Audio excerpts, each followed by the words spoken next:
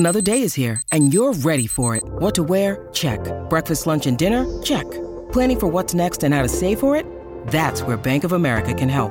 For your financial to-dos, Bank of America has experts ready to help get you closer to your goals. Get started at one of our local financial centers or 24/7 in our mobile banking app. Find a location near you at bankofamerica.com/talktous. What would you like the power to do? Mobile banking requires downloading the app and is only available for select devices. Message and data rates may apply. Bank of America N.A., member FDIC. Welcome to Winds Howling, a companion podcast to the Witcher TV show on Netflix. We'll be diving deep into each episode of the show and exploring the larger context of the story from the games and novels. My name's Abu. I'm Brett. And Brett, we're back to talk about episode 5 of The Witcher. Which also means we have cleared the halfway point of the first season. We have. That's amazing to think. Yeah, we're over the halfway hump. The finish line is in sight. And I can't wait till we get there. It's been a blast. I hope you have enjoyed our 5 episodes thus far. It has been, and I have enjoyed it, but it's going to be very bittersweet because now we know that the show is not coming back for at least 1 year because it's going to come back sometime in 2021. So once we're finished with everything, then it's time to just sit and wait. Oh, yeah. I don't know what you plan to do for the next year, but I'm going to reread the books. And probably, I honestly started up another playthrough of the game just this week.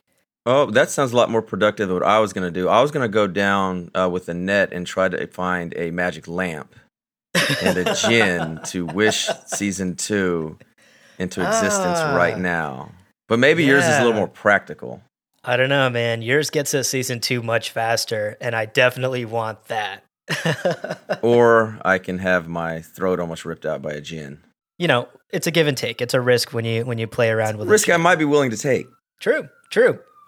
So let's start off our episode today like we always do with a quick recap, and then we'll jump into our 3 key moments from this episode. So the 5th episode is titled Bottled Appetites, and this one covers the short story The Last Wish, and it tells us all about the adventures between Geralt and Jaskier and this infamous djinn, and of course, Geralt and Yennefer meet here for the first time. So a very exciting episode.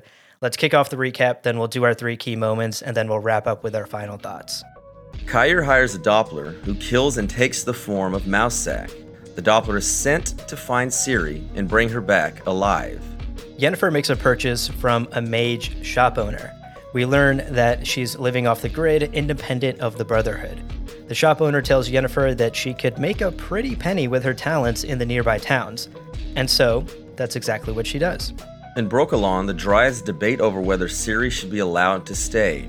The Queen of the Dryads believes Ciri's power could save them from Nilfgaard and other human invasions, and declares that Ciri will stay. Jaskier finds a very agitated Geralt fishing near the town. It turns out Geralt is fishing for a djinn, and as luck would have it, he catches the djinn's bottle in his net. Jaskier wrestles the bottle away from Geralt, breaking its seal and releasing the djinn. Jaskier rattles off 2 quick wishes before Geralt interrupts. Geralt wants the 3rd wish, so he can ask for some peace. Suddenly, Jaskier begins choking and coughing up blood. Geralt rushes to the town and finds a doctor, who tells him that the bard's affliction can only be treated by a mage. Geralt heads to the mayor's house, where the town's mage is apparently being held. Tissaia visits Yennefer to warn her that the Brotherhood will come after her if she keeps up her recent behavior. We learn that Yennefer has desperately been searching for any and every possible cure for her infertility. At the mayor's house, Geralt has his fateful meeting with Yennefer. The sexual tension could be cut with a knife, and not just because the room is full of enchanted townsfolk having an orgy. Geralt asks her to heal Jaskier, and Yennefer seems uninterested until she learns it was a djinn that attacked him. She puts Jaskier in a healing sleep and insists that Geralt take a bath.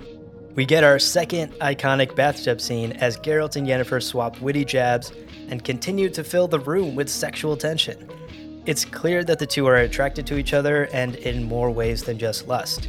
Yennefer surprises Geralt by telling him that she'll heal Jaskier for free. A skeptical Geralt checks in on the sleeping bard and realizes that Yennefer intends to summon and capture the djinn, putting Jaskier and herself in danger. Yennefer puts Geralt under a spell and he loses consciousness. Geralt wakes up in a jail cell with Caradon, who explains that Yennefer's spell made Geralt go around town and beat up her rivals on the city council.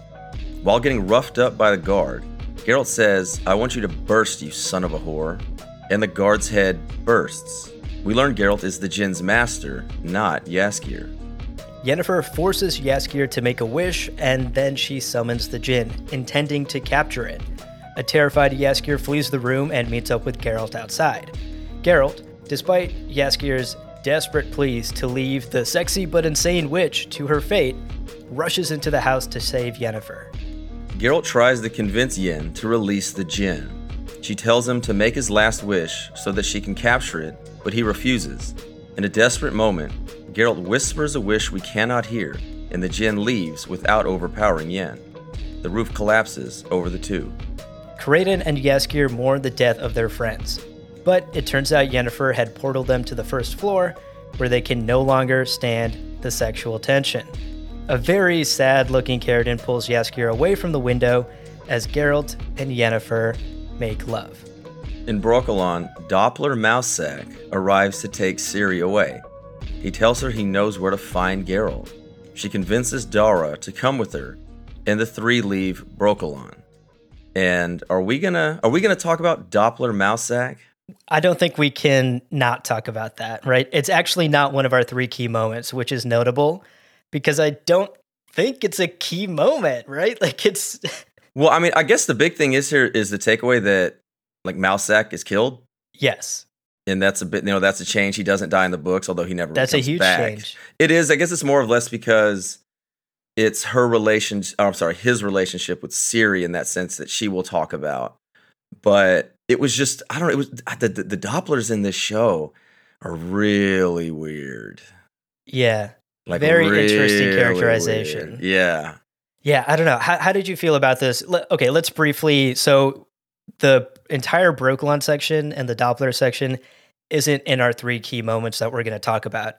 But I think we should briefly just touch on it real quick. How did you feel about this entire sort of B plot in this episode? It's weird. Because again, once it goes back to the Dopplers and going back to the previous episodes, the previous one, I believe, is where the Doppler cut off that piece of Calanthe's forearm and ate it. Right. And then Fringilla disemboweled him. And then it was just like then they feel through it. And they were like, oh, she's in Brokilon. So, right. Like I said, it's very easy. It's not that big a thing. It's just really weird. The thing with Kyer here as well, with the Dopplers. I'm just going to say it's really weird. I don't dislike it. I don't like it. It's not doing anything for me in that sense. It's just kind of like, maybe it could be one of those things where they think it didn't really hit either and we never see it again. Or maybe they have something else they kind of go on. Because, yeah, the Dopplers are something else in this series. Yeah, I will actually go so far as to say that I disliked it. Like, I feel like the Doppler here only exists as a way to get Ciri out of Brokilon. Like, it feels like a Band-Aid to a problem where they were like, hey, we're changing up what's happening in Brokilon. We discussed this a little bit in our previous episode. How the heck do we get Ciri out of Brokilon, without breaking too much of the lore? Because the whole idea of the Dryads hiding in Brokilon is that they attack and kill basically anyone who approaches the forest. And they came up with this like Doppler, someone who knows Ciri, transform him into Mousesack. I don't know. I will actually go far as to say that I disliked this entire B plot in this episode in particular. And I also don't like what they're doing with my boy Cahir. He's really coming off as like a one-note, generically evil villain. In the series, they've made Kyer and they've clearly made Nilfgaard this like cultish evil, like you said, kind of like a one note, okay, we have to be fighting against them, which in the books they were always fighting against Nilfgaard anyway, but it's very like one note. One is the easy way to put it, like the best way to put it there. It's one note, and I guess we'll just have to see. Yeah, we'll just have to see. Well, on a brighter note, let's actually move on to our three key moments from this episode. And all of these are, in my opinion, genuinely enjoyable, juicy bits of scenery that I went back and watched multiple times as I was taking notes in preparation for today. And I genuinely enjoyed these parts of the episode. And they all, of course, took place in Rind. They all took place with this sort of A plot that was happening between the Yennefer and Geralt and the Jin and Jaskier and all of that. So the first key moment that I have written down for us here is that conversation between Tissaia and Yennefer. What was your read on this conversation in the room? Because I think there was a lot of subtle subtext here. It definitely was to show, or at least what I got out of it, it definitely wants to show that Yen is not only fully independent, that she's actively antagonistic towards Tissaia and towards Aretuza, towards magic, everything in that sense. Like, it's not just, oh, I don't care about them, they're nothing to me. Kind of like Geralt will have a lot of indifference. Yen is antagonistic towards it. And she's incredibly arrogant here. She's arrogant throughout this entire episode, which is just funny as hell.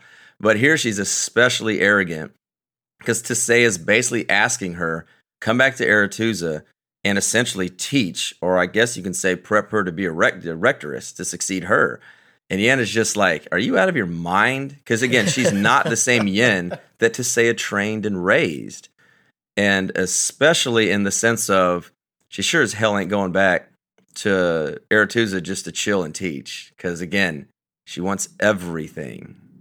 Yeah, definitely a completely different Yen in this scene. The 30 years difference from where we knew Yen back in Aretuza when she was studying under Tissaia, and the Yen that we meet here in Rind in the mayor's home, quite different. The 30 years have not been kind to her, and we're going to dive into Tissaia's request for Yennefer to come back and teach at Aretuza in a second here. I do want to start off by discussing some of the political updates that Tissaia delivered. So she appears here in this room, this very lavish room that Yennefer is staying in the mayor's home, and Tissaia delivers a couple of political updates. I just want to point them out because they may or may not be important in the future. The first thing that she says is that Aedirn is now ruled over by King Demavend. That's a name that will be familiar to many Witcher game players, and also that's the king that we primarily know in the books of Aedirn. So that is sort of a Easter egg for Witcher fans out there. But I think what she says next is even more important and will become extremely relevant. And I wish we could talk about it, but we can't talk about it quite yet. Tissaia mentions that down in Nilfgaard, Fringilla has been thriving in her role. And she also mentions that the rightful heir of Nilfgaard has returned and retaken the throne. Fringilla has helped the rightful heir retake his throne from the usurper.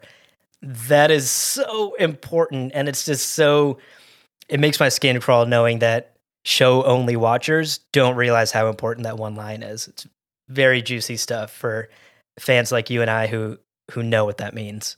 Yeah, they mention the scene, we talked about the Mousesack and the Doppler, when Fringilla, they talk about like the white flame, and it's weird how is that like the cult of Nilfgaard, or is that someone who trained her?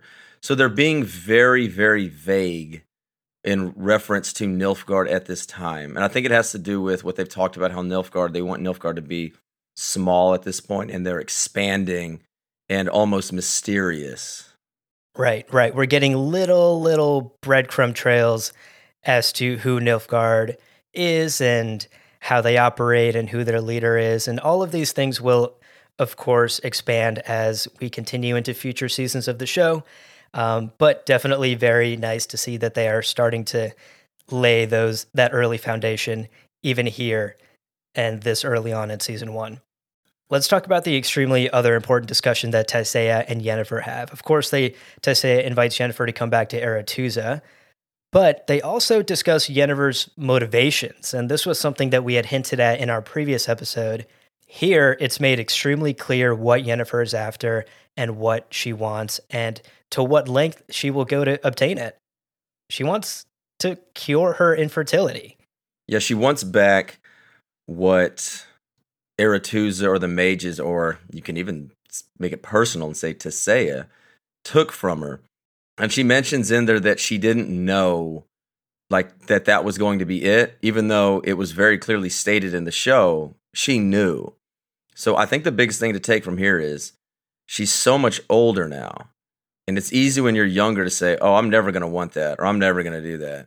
And then 10, 20, 30, 40, 50, 60 years later, when essentially, because that's another thing too, they don't age, but they would still age mentally in that sense. Right. Like they wouldn't just be a 30-year-old for 30 years and then a 35-year-old and then it's 40-year-old. And so with this, it's going to be, she has all this experience, she has the wisdom, she has the jadedness, if you will, from all these years. And she's realizing that either she wants a baby to have a legacy of, or she wants a baby because it represents what was essentially stolen from her, or at least misled. So are those the two reasons you think she wants the baby? Because I'm actually curious. I wanted us to sort of dig into Yennefer's motivations here for a minute, because Yennefer doesn't strike you initially as the type of person who wants motherhood, right? She's so ambitious. She's so powerful. She's, especially in this scene and beyond, extremely arrogant. Not the sort of traits you would expect from a loving and caring mother, Do you think there's more to her just wanting the baby beyond just, I want to be a mom? Do you think it's just a maternal instinct, or is it more? As far as the show Yennefer goes, I don't think they've done enough on that.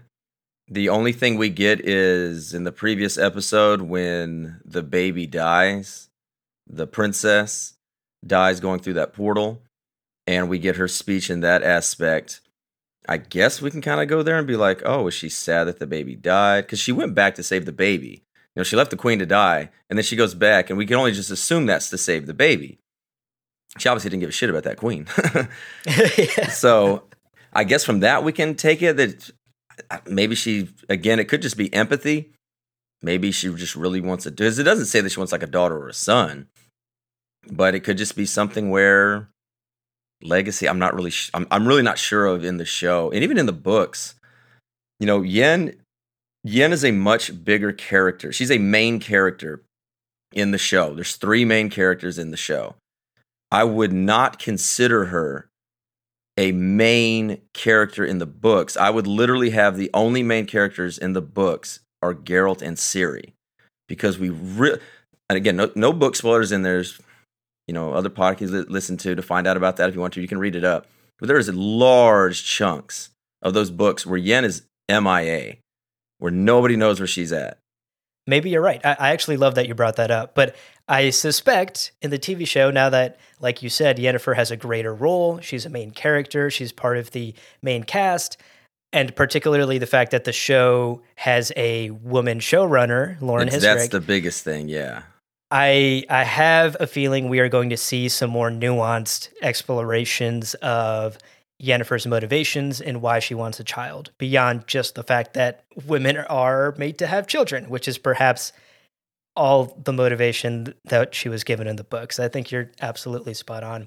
One thing I will say, I think definitely there is a little bit of arrogance in her decision here and a little bit of spite in this decision. I think she wants to throw this infertility that she has taken from Aretuza back in Aretuza's face by finding out a way to correct it.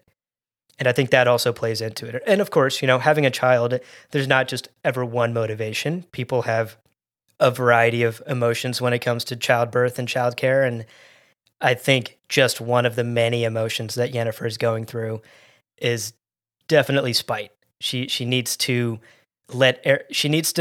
basically throw the middle finger at Aretuza and let them know that she is done with them once and for all. Yeah, and I see this, at least from a firsthand real world, is, again, coming from the athletic background. Like at the college basketball level, you'll have people who come in and they might not like the coach, but the coach might work them really hard and they just don't enjoy their experience, but they go on to great success. And then it comes back to where someone, that coach wants to say like, oh, I helped train that person, I helped do that. And the player who's gone on to success can be that same way of just like, oh, you want me to do well so long as you've had your hand in it, as you've written down here, I what loved Yen that line. says. And it comes back also where, not as much, but the head coach I worked for in college, he was told by his high school coach, like his high school coach was a dream crusher, said you will never play Division I basketball, and just kind of like always tore him down. Well, he eventually got there and eventually played Division I basketball, and has now been a head coach of Division I basketball for like 15 some odd years. He's still to this day, again, this is something that happened over 20 years ago, and he has been a success. Got to the college basketball player, been a successful head coach for, again, going on 15 years now. If you ask him about that, he will tell you every single thing because it is still in his psyche of that. And you can call it petty, you can call that a spite, or you can call it a motivator. And I think that's what happened with Yen here, is Yen has taken that on, her abuse. And that's another thing, too. It's hard to talk about Yen without saying that she is a survivor of abuse. She is an abuse victim who now has been able to transcend all of that to where the physical and the mental, but it is her. And she's never going to get over it. And she's never going to let it go. And she's basically telling Taiseiya right here, like, whatever happens, like, I will remember everything that happened to me. Even though I was abused by my parents and all that, I'll never forget you taking me away, the way that that was treated, the way everything that happened, and what I'm losing out on now. She will never let her forget that. That's something I think show watchers should particularly keep in mind while they're watching these scenes, and especially some of the scenes coming up too. Yennefer comes off as extremely arrogant and unlikable in a lot of these scenes. And especially on my first watch of this episode, I was extremely turned off by Yennefer. I even have here in my notes that in this scene with Taiseiya, she's almost acting like a teenager who wants to run away from home. You know, Taiseiya is just like, come home, come back. And you get this like very motherly vibe from Taiseiya. And it's clear from the actress's portrayal that Taiseiya truly does care about Yennefer at some level. But like you said, Yennefer has just battled through and survived so much abuse that there's really no building this bridge that's been burned. But that's the thing there is, does she care about Yennefer personally, or does she understand what Yennefer can bring to Aretuza? Because that's what I got out of it. She says in there that Aretuza is everything. She says Aretuza is everything. And that's what we've gotten from the Brotherhood, and everything is the Brotherhood of Sorcerers and Aretuza for women and Banard for the men is what keeps the continent in check. It's what stops the all-out war. It's what stops the chaos. And so what Taiseiya is basically doing here is trying to tell Yen, this is more than you. Quit being such a petulant child. This is about saving the continent. And Yen, like you said, there is so arrogant or selfish, but I don't even look at it that way. I mean, it is that way, but I look at it again as Yen is just so upset with the way she was treated. She can't just go back. She looks at Taiseiya as that one who brought her down, as opposed to the one who really kind of maybe built her up. Maybe that's because all that we've seen was that. And we didn't really see her come up with Taiseiya because she kind of broke off her own thing when she didn't get ascended. That's so interesting that you read it that way, because I actually read it as Taiseiya caring for Yennefer on a more personal level outside of Aretuza and offering this sort of like lifeline to her, like, hey, you're operating in a dangerous zone. The Brotherhood will come after you if you continue down this path. I don't want you to get hurt. Please come back. And that could be the case. They're not necessarily mutually exclusive. Yeah. Very interesting that we took different reads on that. But speaking of traumatic childhoods, let's move on to our second key moment of this episode. And it's the iconic bathtub scene. The bathtub scene that we've all been waiting for. What were your thoughts on the bathtub scene? Did they nail it? Did they meet our expectations? I like that they had, and again, we talked about this before we started. This is not, as far as a short story goes, this is not one of my favorites. I know it's a lot of people's favorites. Hey, it's where they meet. Hey, it's where they meet. And with the next thing, the third thing we talk about, I'll get more into it. But this wasn't as much. What I did love about this story, though, was the humor in it. And the humor in, they don't do it in the show, but in the book, Geralt and Jaskier like kind of wrestle and kind of fight over the Djinn, the lamp. And like that's how it comes out, and that's how it causes that confusion of not knowing who kind of opened. And they do it here, where they kind of wrestle it. But in the books, I kind of got that they were like on the ground saying, "Oh no, you do it like a cartoonish kind of thing." And we talked about when Geralt gets to the mage's house, when the guy's like, "Hey, you got to pay," and Geralt pulls out the sack of coin, thinking, "Oh, he's going to give him this coin," but he smacks him in the face with it. Yes, bump. And in the books, I said it on this other thing. Where in the books, he kind of turns back like Hollywood style and is like, "Money opens all doors." And like this cheesy 80s thing, I know. And again, you can say it as eye rollish, but again, like to me, that's what The Witcher is. Witcher isn't this serious thing where it goes out. It has stupid 80s Hollywood lines like that. And so in this, what I liked about it was when they kind of start to get their little jabs and digs at each other. And they get a little bit more, and they get a little bit more, and then they cut a little too close to home. And he mentions literally, judging by the wrists and the wits. Yes, oof. Something I do want to bring up, at the start of this bathtub scene, Geralt is relaxing in the bathtub and Yennefer is in her flowing robes at the edge of the tub. And she asks him, "Why exactly were you fishing for a djinn in the river because you can't sleep?" You know, it seems like a pretty extreme solution to solve insomnia. And I like that this gives us a little bit of idea where Geralt's headspace is at this moment, considering what happened in the previous episode and considering what happened at the banquet last week. He's not doing so hot. Yeah. So you have down that he wants to wish away his law of surprise. Yes, that's my speculation. I think that's what the show is implying. Right? Okay. Did you have a different read? I was going to say, sell me on that. Yeah, so a couple of moments in this episode, it comes up that he can't sleep, and obviously Geralt throughout this episode is very agitated. And I suppose, like using his Witcher knowledge, he maybe guessed that a djinn would be powerful enough to break something as powerful as destiny and to break something as powerful as his law of surprise, the thing that he tied himself to in the previous episode. So, at least in the show, that was my read, that he is looking for this djinn because he suspects that a djinn's magic may be able to break this tie of destiny between him and this unknown child in Sintra that he has yet to meet. Yeah, it seems like it's almost the last-ditch Hail Mary kind of way to break it. And it also shows, like you mentioned, the second thoughts about it, or at least it's in his mind. Like, oh, what happened or what did I do? Maybe by leaving. To quickly wrap up our second key moment here in this bathtub scene, he leaves the bathtub and he goes to the room next door where Jaskier is in his healing sleep, and he checks in on him. And we learn that Geralt kind of feels bad for saying that Jaskier's singing is terrible. And he doesn't want that to be the last thing that Jaskier heard from his friend, is not the word he chooses. But we learn that Geralt, at this point, has some genuine affection for Jaskier and cares for him and considers him a friend.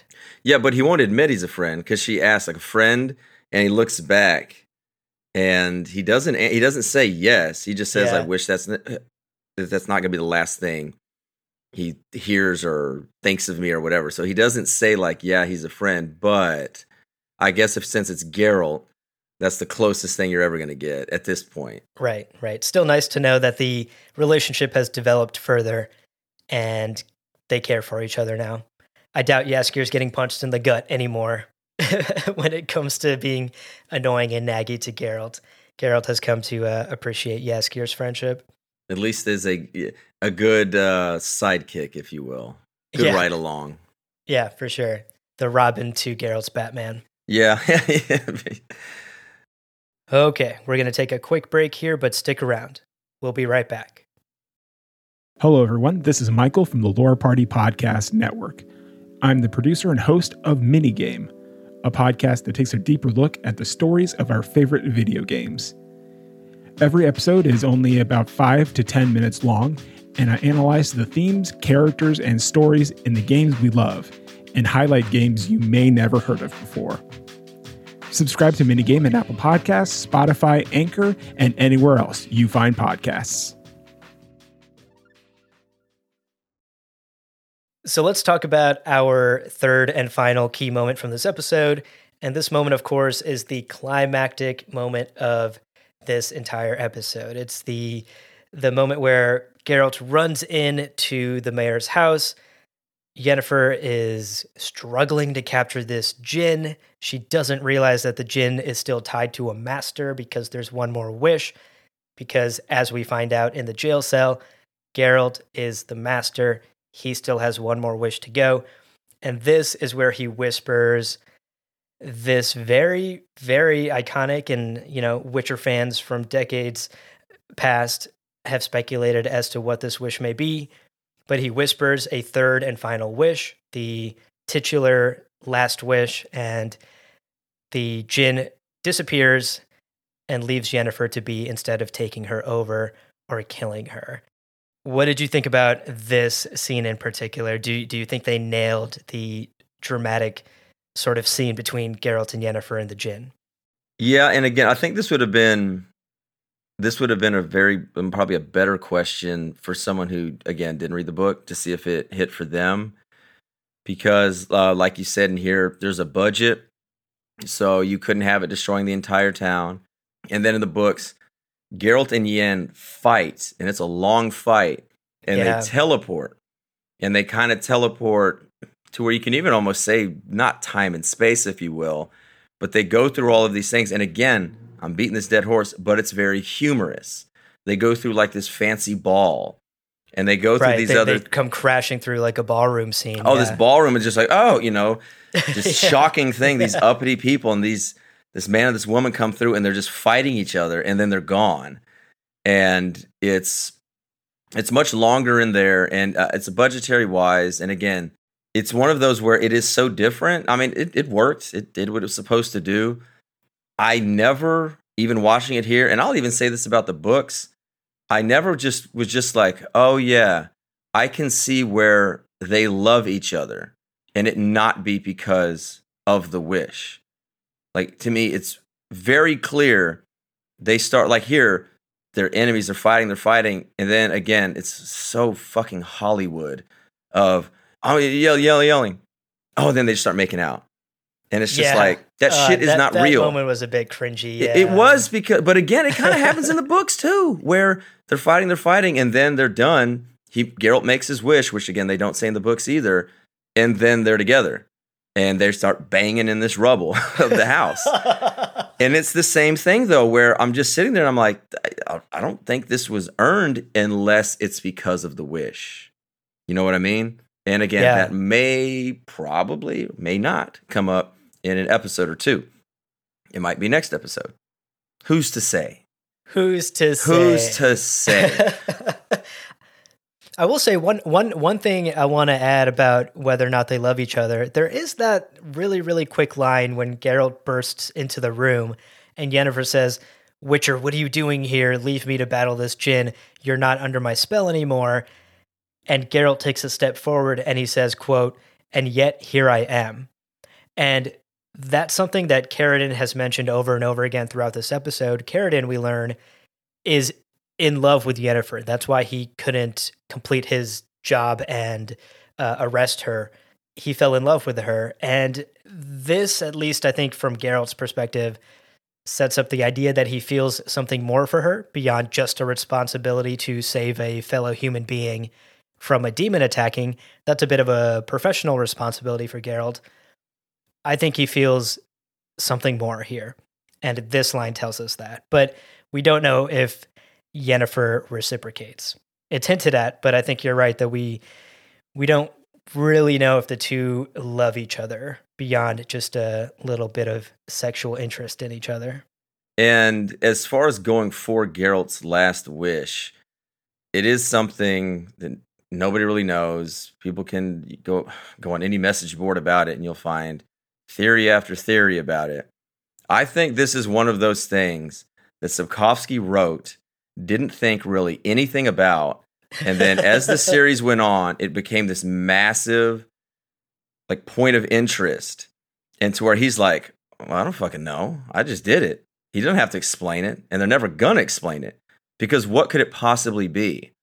Yeah, Geralt's last wish has definitely taken on sort of this mythological status, probably undeservedly so. I think you are absolutely spot on by saying that Andrei Sapkowski probably just wrote a thing, didn't think twice about it, and moved on with his story. And all we really need to know from Geralt's last wish is that Geralt and Yennefer have come together in some way, emotionally or in some other magical way. They are now a couple is too strong a word, I think, based off of their very tumultuous relationship in the future, but they are definitely bound together in some way because of this wish. And I agree with you that the specifics of what he actually whispered here probably don't matter all that much, and nobody probably actually knows anyway. So it doesn't matter, really. I mean, the thing I would also think is if there was something there, then I think at least the showrunner, Lauren Histrich, would know. Like, yes. That might be something she would have asked him. And, it could be a lot of those things where it's these secrets that the author can tell the showrunner of these shows.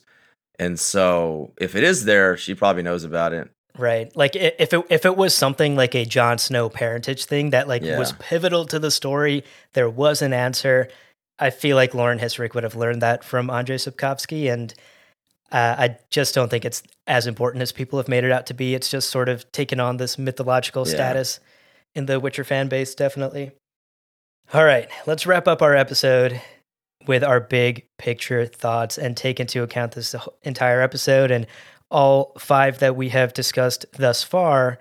What were your thoughts? This has, and again, I don't know. This has probably been, and it's not, I'm saying it's bad, but this has probably been my least liked episode. It's definitely one I will probably never watch again, unless I kind of had to. It just didn't, because it was the 17-minute mark, I think, before you got to Geralt and Jaskier fishing. You had the weird shit with the Dopplers. The Brokilon, like you said there, the more I watch it, the more like Ciri's whole storyline in Brokilon is just, it's just there, and it's kind of taking up time, and that's time here that I would have liked to see Geralt rampaging through the city. Yeah. Cut some of that. And so this episode is probably my least favorite. Again, it's not bad. I liked it. Tissaia and Yen is my favorite scene by far in that sense. It was an episode. It was fine. I will say I agree with a lot of your sentiments, actually, that this episode was actually the first one where I wanted to turn the TV off at some point. And we both know which points those were. Those were the Doppler stuff, the Brokilon stuff. It took way too long to get to the genie stuff, to get to Rind, to get to Yennefer and Geralt meeting. There were moments in this episode where I stopped paying attention because it was so dull. And most of that was almost everything happening in Brokilon. And I agree that something was missing from this episode. And the more I thought about it, and particularly while I was taking notes for our episode today and rewatching it, this episode lacked like a central through line, like a central theme that both the A plot and the B plot were working towards. And I don't know if a theme would have fixed it, but I feel like it was certainly missing. For example, in the previous episode, like we talked about this idea that held the episode together, this idea of women suffering and surviving in a man's world. And every story, Yennefer's story, even the Brokilon story, and particularly the banquet story in episode 4, fed into that theme. That I think was missing here in episode 5. Yeah, the one that tied together was both, it seemed, Geralt and Yen were trying to make a wish, find the djinn, to either change their, maybe not become a witcher or not become a sorceress, but change something that was inherent to them being a witcher or her being a sorceress. And Ciri's was just more of, you're special. And she's just like, oh, I'm special. Yeah. Hey, did you know you're special, though? Yeah, did you know you're special? And again, that plays into later, but it's just meandering. That storyline is just meandering, and it's time that could have been. I mean, again, we talked about it last time, I think, about how they needed to have Ciri in this season, but what all they did just not really hitting for me. Yeah, I agree. I certainly enjoyed this episode, but I'm with you. It's not one that I'll be revisiting time and time again like I will some of the others. And while I'm glad we got The Last Wish on screen, it certainly felt like something was missing. And, if I had a wish from a genie, I would wish for a slightly better episode, I think. Well, Brett, podcasts are podcasts. Lesser, greater, middling, they're all the same. But we've completed our contract and it's time to collect our reward. So leave us a 5-star review on Apple Podcasts and check out the other shows on the Lore Party Podcast Network on loreparty.com. You can also follow us on Twitter and Instagram at lore_party. Thank you so much for listening, and we'll see you on the path.